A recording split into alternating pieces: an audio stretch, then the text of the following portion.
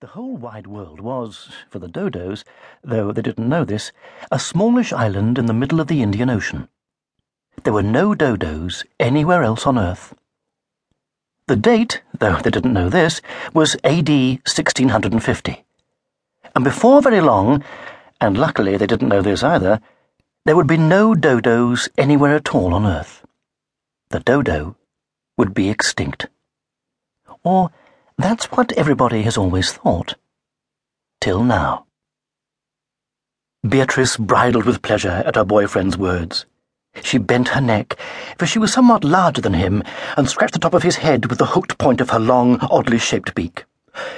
"I bet you say that to all the girls," she said softly. "I most certainly do not," said Bertie. He looked around at the rest of the huge flock of dodos feeding busily along the shore, tearing open crabs and other shellfish with their tin-opener bills. "It wouldn't worry me," he said, "if all that lot was wiped out, so long as I still had you." "Silly," said Beatrice fondly. "And anyway, they couldn't possibly be wiped out. Dodos have no enemies. Everyone knows that." And at the time, she was right. For tens of thousands of years, dodos had lived happily on that island, and died too, but usually of old age. With their huge bodies and their stupid little wings, they couldn't possibly fly like other birds. But this didn't worry them because they had never flown. Heavy, awkward, and clumsy, they couldn't run much either. But this didn't worry them as there was nothing to run away from.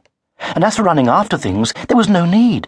The island was always full of dodo food.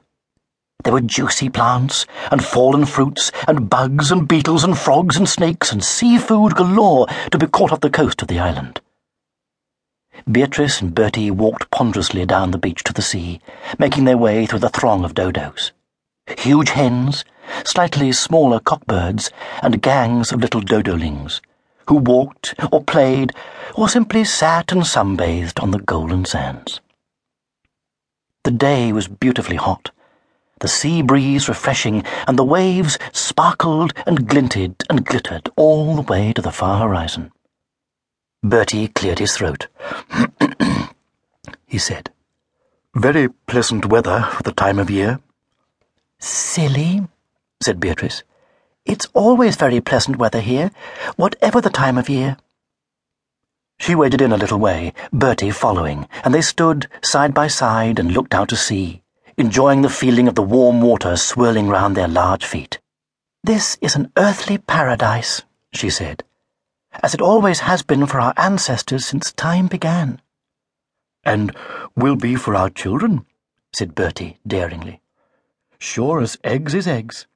"Oh, Bertie," said Beatrice, "you are a caution."